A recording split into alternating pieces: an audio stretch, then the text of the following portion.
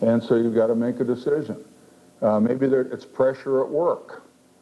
And maybe it's people just digging their heels in. I don't want to hear any more about this. And when someone says that to me, I don't continue.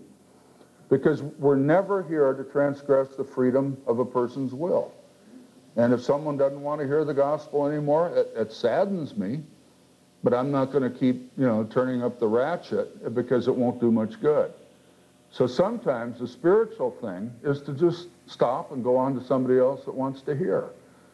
And that's happened in my life. In fact, one of the dramatic stories in my own life, and it turned out great, but my college roommate was a friend since junior high. And so we were in the same grade, went through junior high school together, went through high school together. And then in college, when I joined the SAE fraternity, Rich was already a member, and we ended up being roommates. And he was my roommate during the time that in my junior year, I committed my life to Christ. In fact, he's the guy that the morning after I prayed a prayer and gave my life to the Lord, that I came in the room the next morning and he was in there shaving.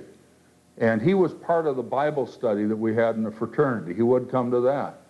And I remember I walked in, I said, well, Rich, I finally did it. And he said, did what? I said, last night I gave my life to Jesus Christ. And he looked at me through the mirror, and he said, I'll watch. And, he really watched. One day I came in the room, and we had always done this. He'd borrow, my shampoo, and I'd borrow his toothpaste and all this. One afternoon I came in the room, and there was a pack of juicy fruit sitting on his desk. It was his. So I took a stick and chewed it. And later on I came back and there was a little tab on the gum saying, inasmuch as you've done this to the least of these, you've done it unto me. And he expected perfection. And, it was just weird. 4 months earlier, that would have never happened. And he was really watching. And then it turned out that after graduation, he went in the service, went to Germany with the Army. He was commissioned in the, what do you call them? Trained in Fort Benning, Georgia. Not Green Beret. What's the other? It was jump school. He was a airborne. Okay, jump pilot or whatever. Jump school, I guess. I don't know. Anyway. And so he ended up in Germany, married a lovely German girl, and then they moved back and we both ended up in Chicago. So we'd get together for dinner every now and then, and I'd try to talk to him about the Lord. And, oh, golly, it's just nothing. And it seemed, have you ever done this? The more I talked, the worse it got. And one day I said to Marilyn, you know what? I'm through talking to him. I think I'm doing more harm than good. And so basically I decided that we'd get together for dinner and I wouldn't talk about the Lord. We'd just get together for dinner. So about I suppose 3 or 4 weeks after that, one day it was noon and the phone rang and it was Rich. And by then he was working for a huge advertising agency in downtown Chicago. So I called up and he said, I just wanted to call you and tell you that today I gave my life to Jesus Christ. And I about fell over. And I said, what on earth happened? He said, I got fired. And he said, at lunch, I walked out on State Street, and I had nowhere to go but to God. And he said, I just wanted to call and tell you and to thank you for, talking to me all these years. And then, of course, it was time to try to bring his wife to an understanding of Christ. And thank God she came. And today, he went on to be vice president of Spiegel, the catalog company. Vice president of marketing, made piles of money, and took an early retirement from the business world and started an organization called Affordable Medicines for Africa, AFMA, and he gets $1 a year because he's got enough to make it. And what he does is take companies like Johnson & Johnson and Bristol Myers, when they bring out a new drug, the old one is passé. The old one's probably 95% as good as the new one. But because they got a better one, the other one is passé. And so he has them donate those drugs to him, to his foundation, and they get a tax write-off. and then he takes those drugs, which are perfectly good, and distributes them in the name of Jesus Christ to poor people throughout Africa. So, sometimes God closes doors, and we need to know when to hold them, and we need to know when to fold them. And I honestly think if I'd have pressed ahead and just kept hammering on him, I don't think he'd ever have come through. But finally it was time to let the Lord take over and for me to shut up, and then it got done. So remember that. File that away. You need to know sometimes when to fold them. Okay? Now, let's move on to verse 8 of Acts 14.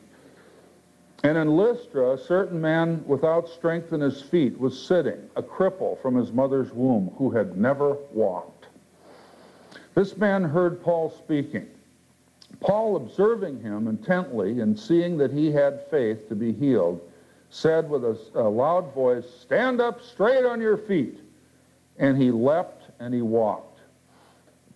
Now when the people saw what Paul had done, they raised their voices, saying, in the Lycaonian language, "The gods have come down to us in the likeness of men." Now these were people into the Greek mythology. And Barnabas they called Zeus, and Paul they called Hermes, because he was the chief speaker. They thought they were Greek gods. They didn't think they were mortal men.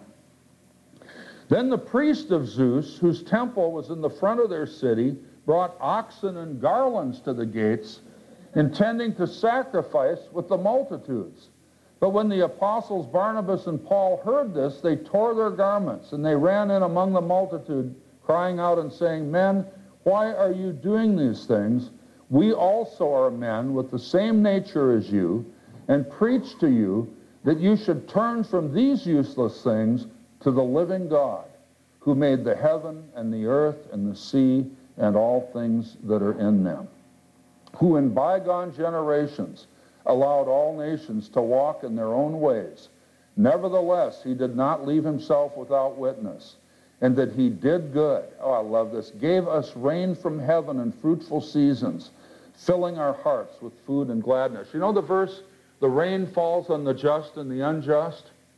I used to think that meant that bad things happen to the just people just like they do to the unbelievers. It's just the opposite. The rain falling on the just and the unjust says to the unjust, God loves you as much as he loves the just.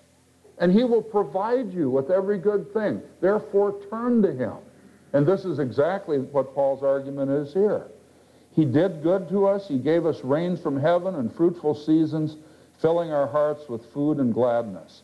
And with these sayings, they could scarcely restrain the multitude from sacrificing to them. And the lesson here is you don't deify the preacher. You don't deify the preacher. And there are other times in the Scripture. In fact, an embarrassing one is in the book of Revelation. Here's the Apostle John. Now, thank God he wrote it, so nobody's ratting on him. But twice in the book of Revelation, if you remember, St. John fell down and worshipped an angel. And the angel had to get after him for it. And what a great lesson. Do we follow the bishop? Absolutely. As a matter of fact, the longer I'm Orthodox, the clearer I am. The key is just doing what the bishop says. But in doing that, we don't deify him. He makes no claim to be perfect or sinless or without fault. But he's the Father the Lord has placed over us. In the parish, we follow the lead of the priest. Why? Because he's the shepherd the Lord has placed over us. We're not anything other than mere men. But we're men who are called by God and gifted by God to give leadership in the church. And here, when they saw the miracles that St. Paul did, they really thought they were gods. And I'm happy to announce that we are men of the same nature as all of you. One other thing I'd like to say in that regard. In the Western understanding of authority, the bishop is externally the head of the church. In other words, he rules over the church. In the Eastern understanding of authority, the bishop leads from within the church. He's part of the community. He is not to be put on a pedestal, but he is here in the midst of us. And really, that's the model of Christ himself in the incarnation. Emmanuel in the Old Testament, the word means God with us, God among us. And our Lord Jesus Christ, though he's King of Kings, leads from within us rather than somehow externally over us. Even the architecture of the church speaks of this. You go to New York City, one of the most beautiful churches in the world is St. Patrick's Cathedral. And you walk in the back door and it's a city block to the altar. I'm serious. It's a city block. You walk in an average Orthodox church and you're never far from the altar. The church here, it is essentially in the round. And it's octagonal. And the altar is in the midst. Whereas in Western understanding, the altar is always way out there at the other end. And having grown up in a Western understanding of Christianity, having grown up in a church where the altar was always way far away, I would say to people, you know, God just seems so distant to me. And the fact is, the architecture spoke of distance. And once I gave my life to Christ, I realized that it's Christ in us, the hope of glory. He lives in the midst of his people.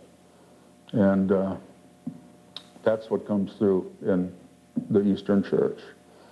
So we don't deify the priest, we don't deify the messenger, but rather we see them as men who are called to lead us and to shepherd us. Okay, then let's read starting in verse 19. And here we again prepare for some opposition. The honeymoon doesn't last long. Now we're back. Instead of people thinking we're God, now there's trouble again. In verse 19, then the Jews from Antioch and Iconium came there. And the there is Lystra. And yeah, this is wild. They send emissaries in to mess up the apostles in other towns. They're not just content to run them out of their town. Now they send people to other towns where they are and badmouth them there.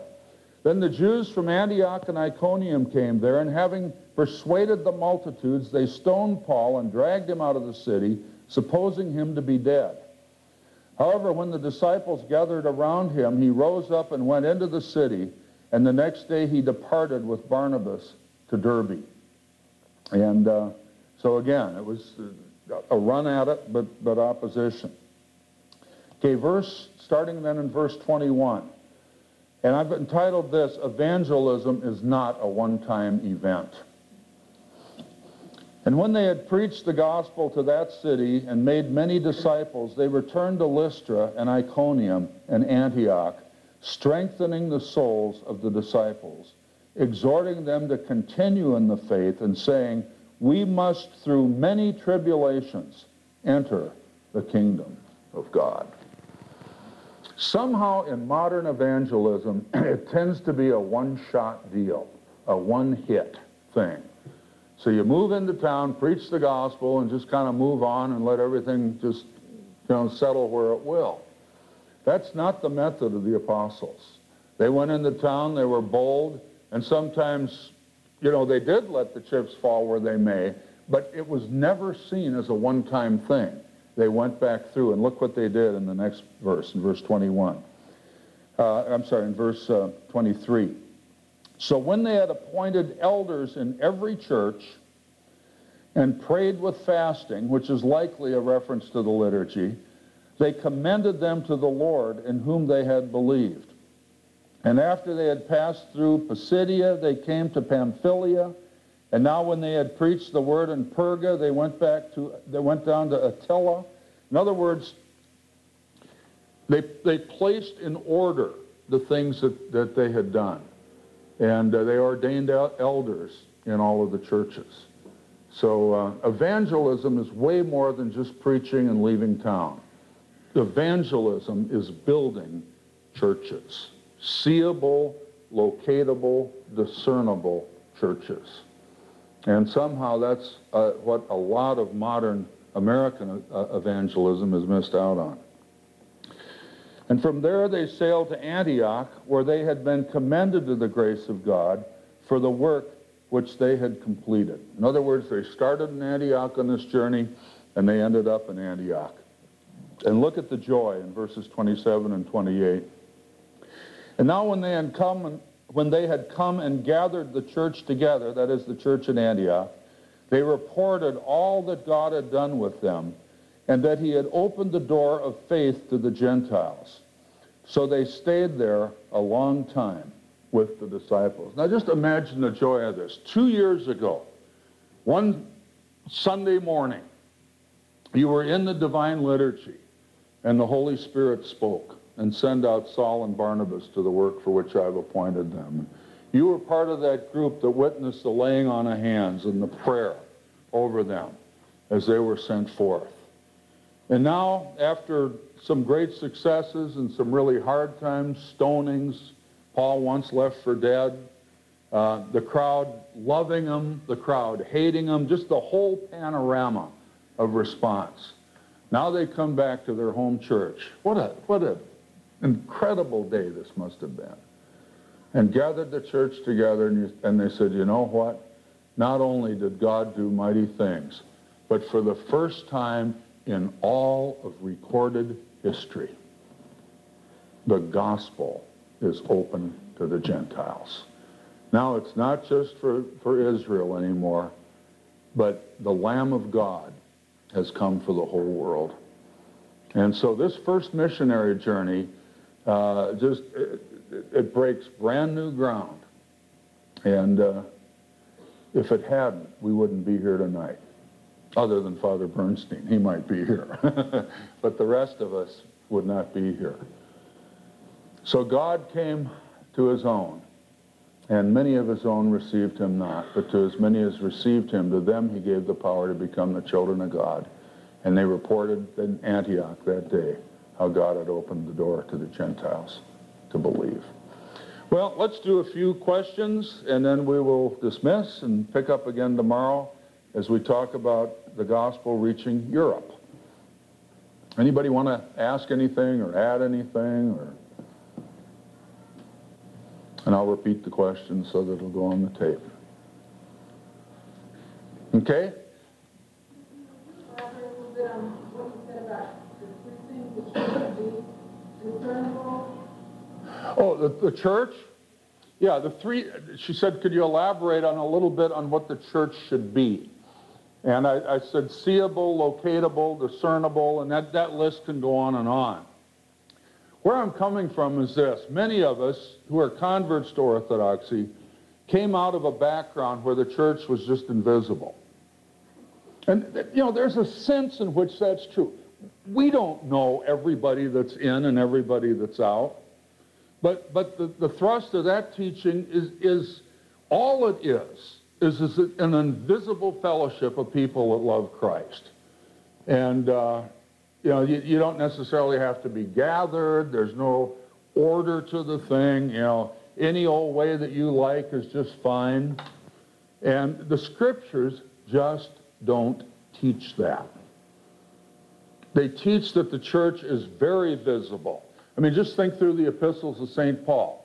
St. Paul's letter to the Romans. Well, what's that? Well, that's the church that's in Rome. St. Paul's letter to the Ephesians, the church that's in Ephesus. St. Paul's letter to the Galatians, the church in the area of Galatia. St. Paul's letter 1 and 2 to Corinth. It's a city. To Thessalonians, it's a city. And in these churches, it wasn't just the Holy Spirit kind of moving amongst the people and, you know, we're all just brothers and sisters and nobody's really in charge except God. And that sounds so darn spiritual, and American Christianity, especially in the 70s, but there's still a hangover from it today. Just this kind of, it's a spiritual amoeba. It just kind of floats around and you know, and in our town, there's 3 or 4 major evangelical churches, and the crowd just moves from one to the other based on who the preacher is. And they'll all be at, XYZ Baptist until over at the Free Church, this guy comes in that's a spellbinder, and then everybody kind of moves their membership over there, and then at the Vineyard, which, by the way, they just closed, the Vineyard there finally said, you know what, we know we're not the church, and they closed the doors. And we've got a couple of their families as catechumens in our parish now. Thank God, at least they were honest. And there's this, it's this loosey-goosey, or as one guy said, sloppy agape. But in the Bible, in the New Testament, they ordained elders in the church, pastors, priests. The word is presbyter in the Greek. It literally means the bearded one. And that's why traditionally many Orthodox priests have worn beards. It was a mark of manhood, a mark of maturity. And so there were elders, there were priests and pastors in the churches. There were deacons in the churches. I was reading today again in Titus, the qualifications for the bishop. You got bishops in the New Testament church. So what I mean by that is the church, though it is spiritual, and as Bishop Maximus used to say to us, I can tell you where the church is, I can't always tell you where it isn't. Because we don't claim to believe that the only true Christians in all the world are Orthodox. We pray the prayer to the Holy Spirit, O Heavenly King, comfort of the Spirit of truth, who are in most places and fills some things, in all places and fills all things. I mean, if that weren't true, most of us wouldn't be here tonight. The Holy Spirit came and got us and brought us home. So that's what I meant by that. It's seeable, it's locatable, it's discernible, and the leadership is in place, and it's definite. It's definite. It's not simply invisible. It's present. Yes? You touched the subject a little bit at the beginning about vomiting and repetitive and not getting much out of it. Okay, I'm not quite hearing. At the very beginning, you touched the subject about divine liturgy being repetitive. Right. What do you tell someone who has come to your church and they tell you, oh, I don't get anything out of it. It's the same thing every Sunday. What kind of answer Okay. give that? Good question. What do you tell a person that visits and says, I don't get anything out of it because it's essentially the same thing Sunday after Sunday? Often I'll say what I did, and that is everybody's pretty well the same every Sunday. Some years ago, on one of the visits up here, I was asked to preach in one of the Assembly of God churches. Father Mark had gotten to know the pastor. And the Assembly of God, of course, is a denomination that's just barely 100 years old. It's a Pentecostal denomination that, emphasizes the more charismatic gifts of the Holy Spirit. And I hadn't been in a Pentecostal church probably in 25 or 30 years. The last time I was in one was in Wheaton, Illinois, when Marilyn and I were in school at Wheaton College. And I was with Campus Crusade. And we walked in that morning. One of our board members and his wife wanted us to visit there. So I had never been in a Pentecostal church. And so somewhere during the first part of the service, the pastor said, this morning we're very pleased to have Brother Peter Gilquist here. He's from Campus Crusade. And Brother Gilquist, I'd like you to stand right now and lead us in prayer. So I stood up and began to pray, and the folks started to talk in tongues, and I was freaked. So I finished whatever sentence I was on, and I said, and in Jesus' name, amen, and sat down. And so anyway, that was my Pentecostal church experience. 25 years later, I'm asked to speak up here. Do you know the service was exactly the same? And I'll tell you what it was.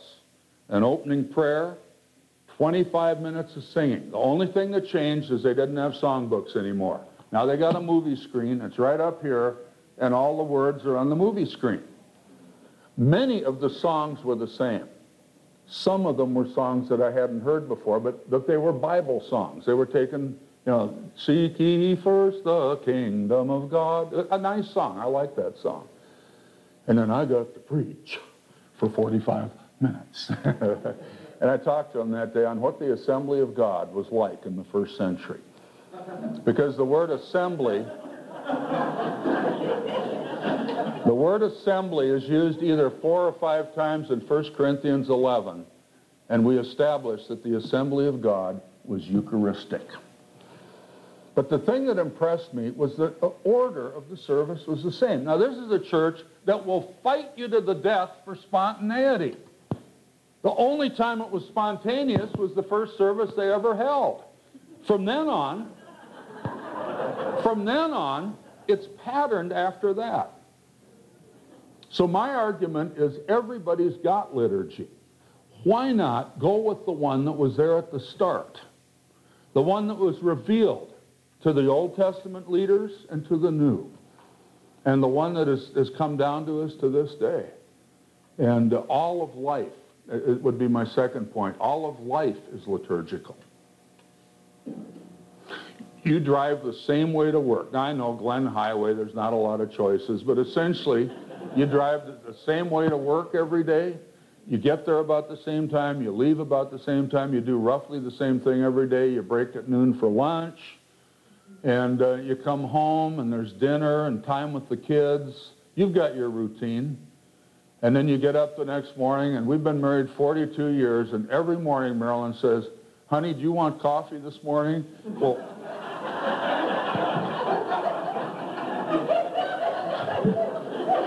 and we laugh about that. That's just what you say when you get up. Do you want? Of course. I mean, I've been doing this 42 years. And with the exception of Sunday, the answer is yes. I'd love coffee this morning. And, you know, our marriage is liturgical.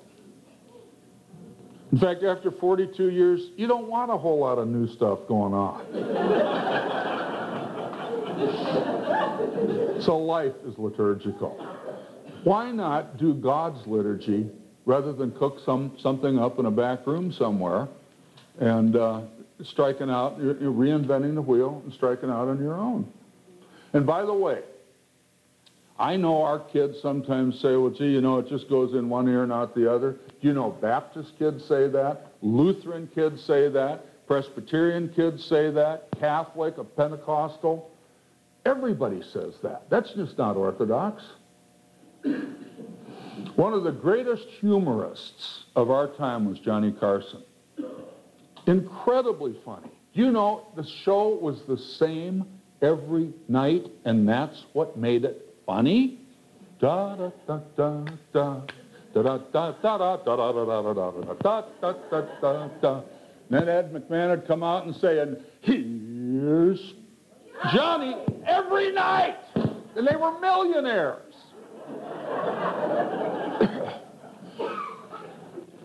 And then I hold in my hand the last envelope. Nothing new, but it was hilarious. Somehow the devil has conned us into thinking that in Christianity, it's got to be an arcade. Even an arcade is liturgical, by the way. This is not entertainment tonight. It's worship. We set our minds to worship. We seek the things that are above, not the things on the earth. And I think the church has known this all along. I mean, what is it that we sing at the great entrance? Let us lay aside what? All earthly cares, for crying out loud. Don't think about the roast.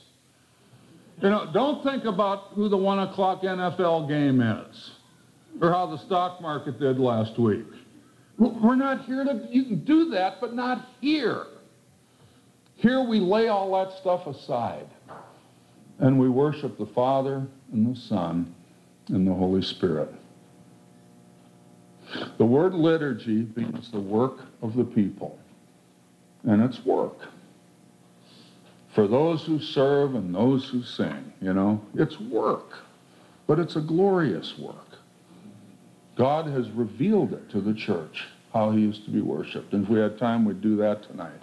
Yeah. This is the end of side 1. Please turn the tape over now. Yes, Mary Sue.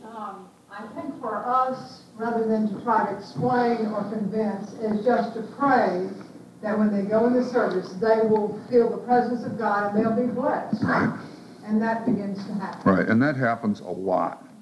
Let me help you with something. We are liturgical. And in liturgy, there's litanies. Let us pray to the Lord. Lord, have mercy for the peace of the whole world, for the welfare of the holy churches. Let us pray to the Lord. Lord, have mercy. Let me give you a 3-step litany to say when you bring a guest. Okay, your guest, it's best to bring them, not just to invite them, to bring them. You know, about 10% of the people you invite will come to church. 100% of the people you pick up and bring will come to church. Okay, I try to do a little catechism if it's appropriate. You know, this morning you'll maybe see some things that are different to you. These are very old things and aren't done in some churches anymore. For example, when you walk in, you'll see some pictures of Christ and his mother and St. John the Baptist, and in our case, St. John the Evangelist. And you'll see the resurrection or the transfiguration of Christ above. And so these are called icons. It's just the Greek word for image or picture. And we have them because we're surrounded by a great cloud of witnesses. And these icons tell us that this is true. You'll smell incense. And of course, the psalmist says, let our prayer arise to you, Lord, like incense. We sing that at Vespers. And incense is a picture of our prayers rising to God. And it's also a symbol of the presence of the Holy Spirit in our midst. And then you'll see people do this. And we call that just the sign of the cross. You know, God forbid that I should glory in anything save the cross of Jesus Christ. And these 3 fingers represent the Trinity. These are the 2 natures in Christ. And you essentially hold the gospel in your hand. And at the invocation of the Holy Trinity, in the name of the Father and the Son and the Holy Spirit, we sign ourselves with the cross. You don't have to do any of that. I'm just saying it so that you'll know what's being done and why it's being done. Okay, then in the service, really important, if you can't stand with them, if you're in the choir, have them stand next to somebody that can have the service book out there and help them through it, because they will get lost as to what's going on. The service book really helps. Okay, now this litany. After it's over, you head downstairs for coffee hour. 3 questions. What did you think of the service this morning? You know, there's no right answer to that question. It's wide open. Gee, you know, I was kind of confused. There was so much I've never seen. You know, I'm a Baptist. I've never seen this. Okay, or I loved it. I loved it. And then there'll be everything in between that. Second question, do you have any questions? Now that's a gutsy question because everybody's afraid that their guest will ask them something they can't answer. That almost never happens. The question will not be, can you explain to me the hypostatic union? You will not get that.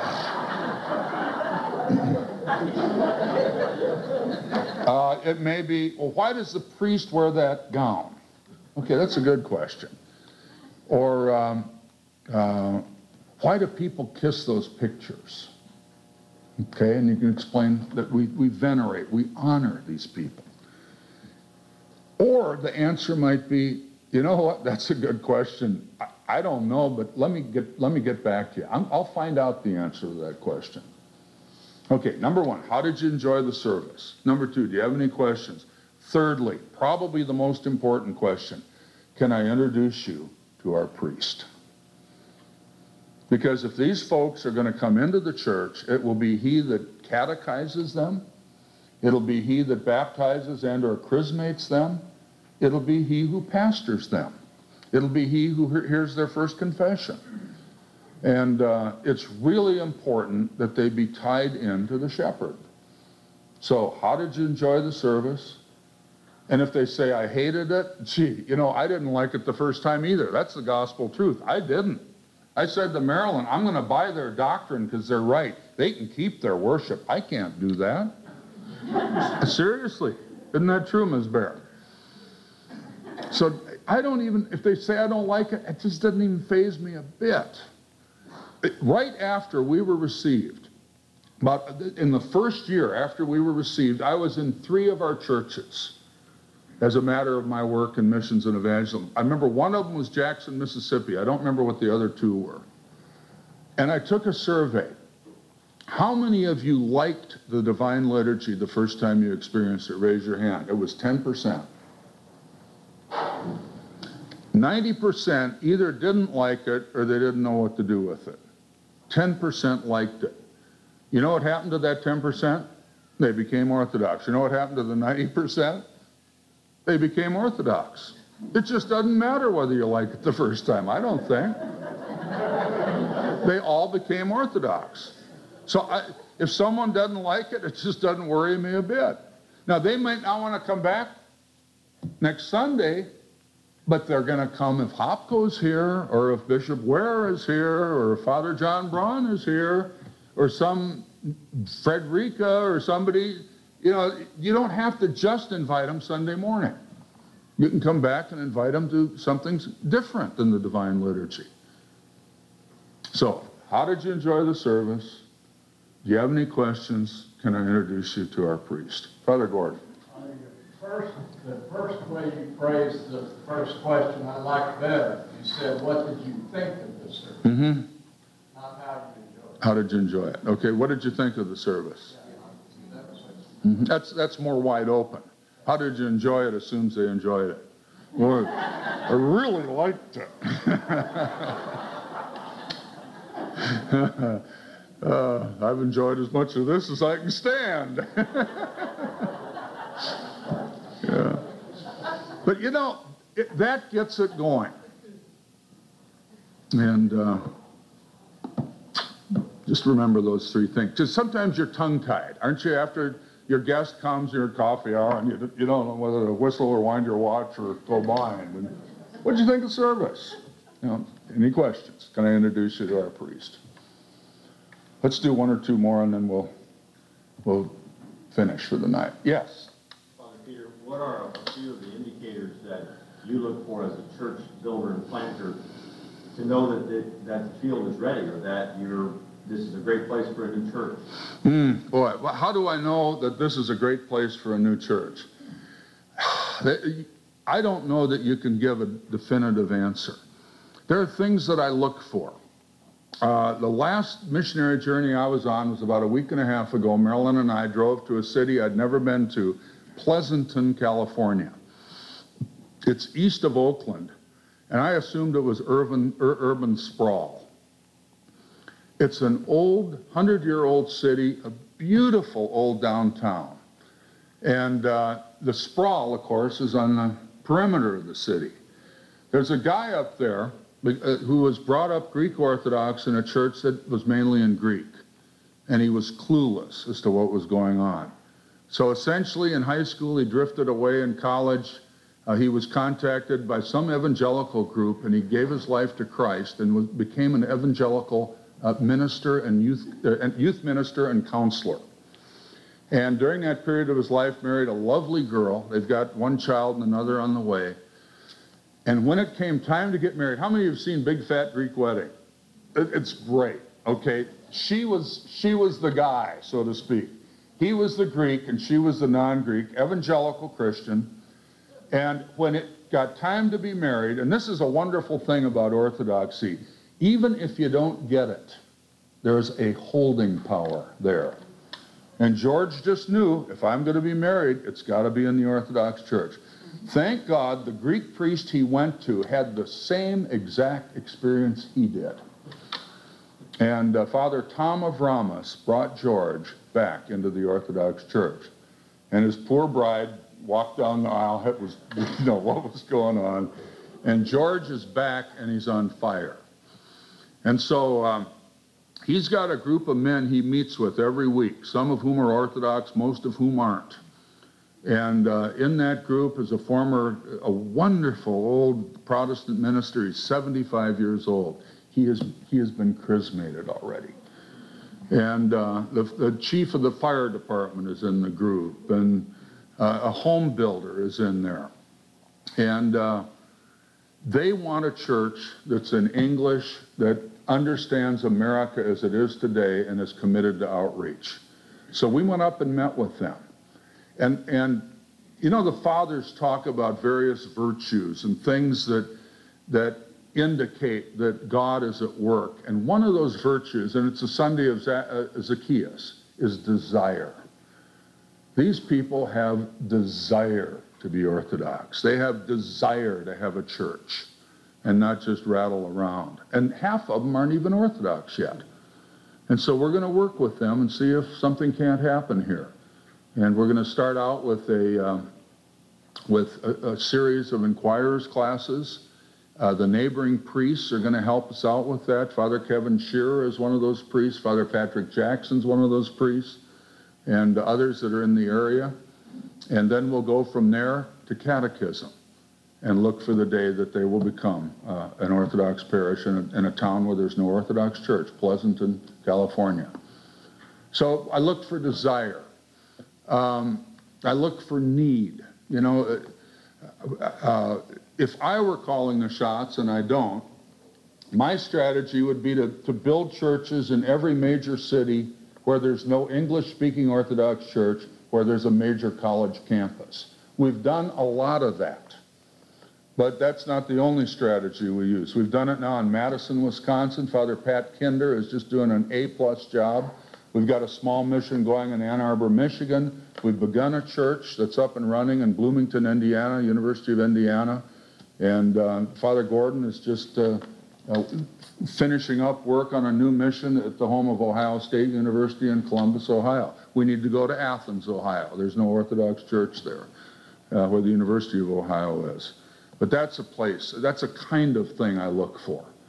And then you've got situations where, and it's happened some with Episcopal churches. The Episcopal Church is in just an awful state of mind right now, because just in one generation, they've moved from believing the gospel, from believing the Ten Commandments, from believing that the scriptures are inspired by God, to this postmodern anything goes. And there's a lot of priests that are disenfranchised and a ton of lay people. And we've received a number of former Episcopal churches where the pastor has studied and discovered Orthodoxy, has taught it to his people, and then contacts us and say, you know what, we think we want to be Orthodox. It's not just Episcopal, but a lot of them are Episcopal. And then we go in and serve them and bring them into the church. So those are some of the ways. And I really do pray that shortly there'll be another new mission here.